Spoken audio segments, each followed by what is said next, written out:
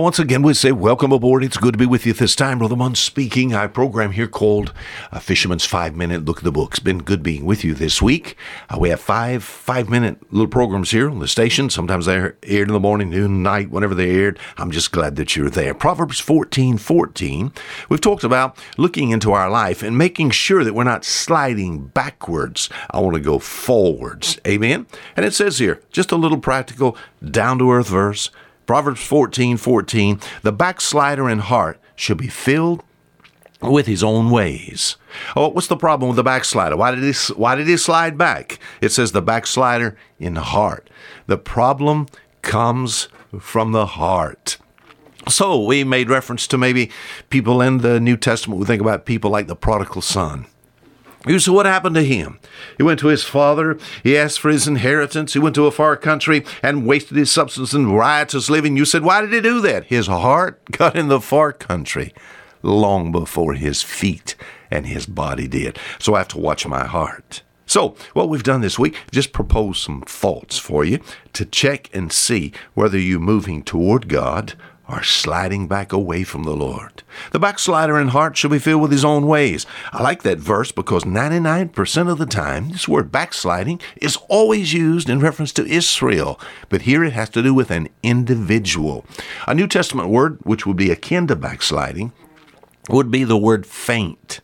That has to do with spiritual fainting, where you're living and serving and honoring God, and all of a sudden you just pass out and just fall down, and you don't get back up. And as time goes on, it leaves you behind. You have slid back. How would I know? How would I know that I've gotten away from the Lord? We've thought about this. I've seen in my own life when I begin to be more excited about the things of the world than the things of God. Or maybe I was excited about maybe going on vacation, excited about being with some friends, excited about eating out, versus the things of the Lord. Maybe I've seen in my life also where I knew I was getting away from God because there was an increase in a critical and a self-righteous spirit.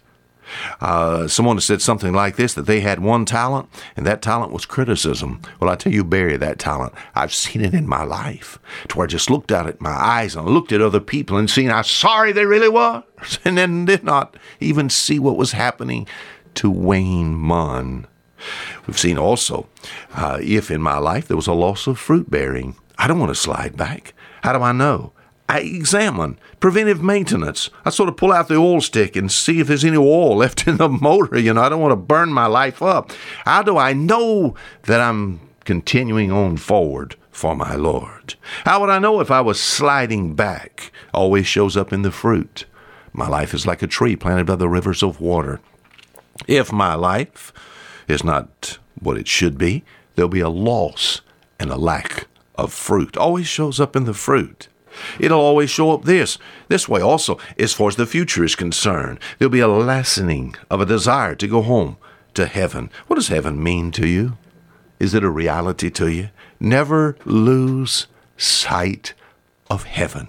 Does the songs of heaven fill your soul? We think about, think of a home over there. Many times the world gets its hold upon God's children and we lose sight of the eternal city, and that the devil can cut your feelings for heaven away. He'll disgrace you before God.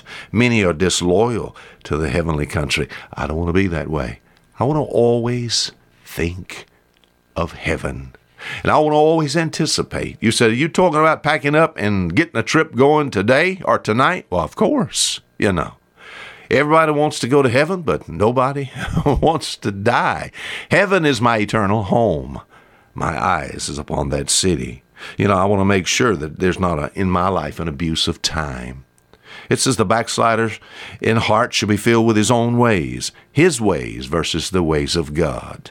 Hence, my time taken up with the things of the world, and abuse of my time that was once given to God. Maybe this time now goes into other areas. And maybe I'm really killing time and wasting time. The Bible says I ought to redeem the time, Ephesians chapter 5 and verse 16, because the days are evil. When I look into my heart, what do I see? I don't want to get away from God. I don't want you to get away from God either. As we look into our life, are there things there that are warning signs? that God might show us that we're really the backslider in heart. I don't want to be that way. I don't want to slide back. I want to move and push forward. I want to grow in grace. Now, until next week, the same time, Fisher Munn saying goodbye.